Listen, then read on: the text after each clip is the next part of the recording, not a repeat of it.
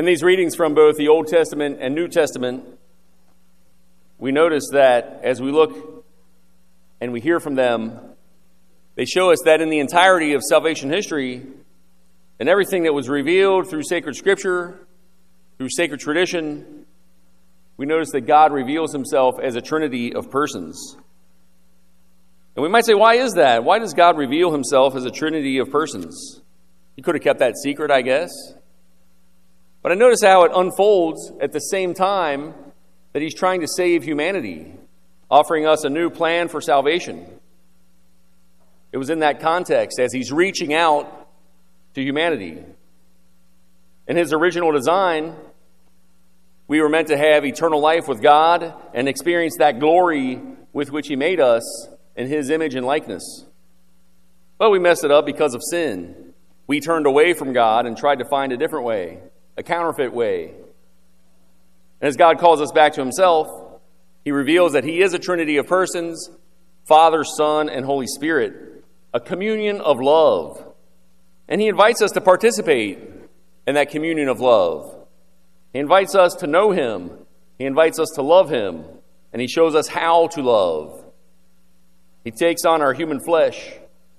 And then in an ultimate act of gift of self, completely pouring himself out for us, he goes to his death on the cross so that we might have life and might have it abundantly, having it to the fullest. He would restore humanity to that glory for which we were made, but we lost because we turned towards sin.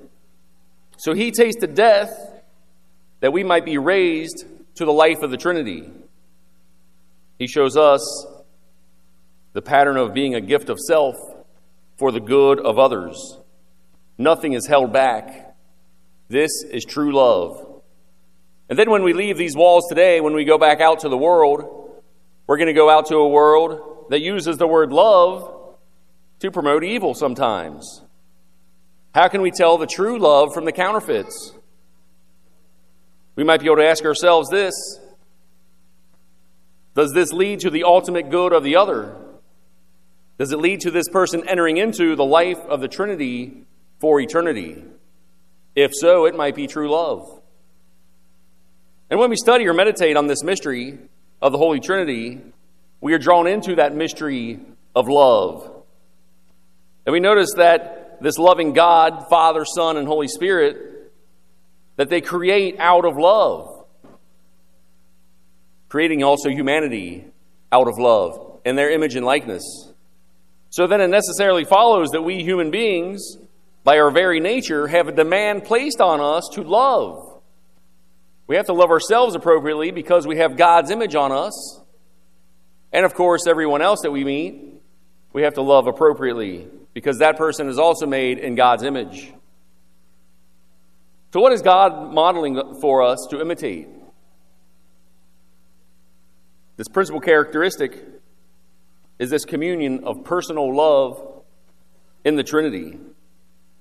So we imitate the Trinity when we participate in a communion of love. And I think a very good example of this is married love between husband and wife. In the communion of marriage, husband and wife are imitating God as a communion of persons.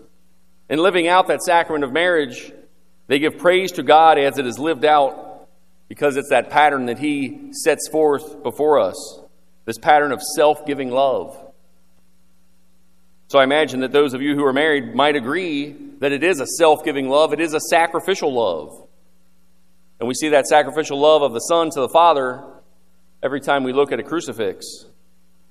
We notice that it's not a love of emotion. The Lord isn't feeling good about giving himself on the cross. It's not a romantic love, but it's one that is a gift of full self. God has revealed himself as an eternal exchange of love. And we are called to imitate that exchange of love in sacrificial ways, carrying our own crosses for the good of others, just as Jesus did for the love of the Father, because the Father loves us.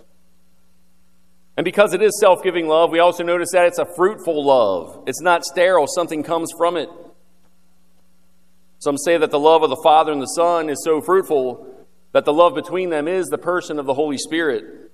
And we're going to never explain the Trinity in this lifetime. But we notice how married love is also a fruitful love, bringing about new life. That love becomes incarnate. It takes on flesh. It's a generative love. New human life becomes the symbol of the fruitful love between husband and wife. And then we can think of many ways that are present in our culture that show some kind of a counterfeit to this true love. But with a strong, sacrificial, married love, the family can stay intact. But of course, without it, the family would dissolve. And as families dissolve and crumble, then society dissolves and crumbles, because society is made up of families. So that's where the evil one is going to attack. If the evil one can take down the family, the evil one can take down society. Without the family, there's little chance of hearing the good news of Christ. A 14th century theologian once pointed out that we experience the sweetness of the Trinity within us in proportion that we are conformed to the Trinity. So that's our task today as we enter into these sacred mysteries, to open ourselves to that supernatural grace, the life of God, as He invites us into His own life in the Trinity, that we might be more and more like that communion of persons. And besides loving God, the highest human priority then would be loving the divine image in each one of us. As I said before, loving ourselves appropriately and choosing the good of the other. So this means then that we strive for purity of heart for ourselves and for others, because in that purity of heart, we have room to experience the love of the Trinity. We notice that the Trinity is active love, and we are called to imitate that active love. We are designed to share of ourselves, to be a gift of self. We're designed to choose the good of the other in an act of the will. And as we share ourselves, we notice it is then that we are building up the kingdom of God.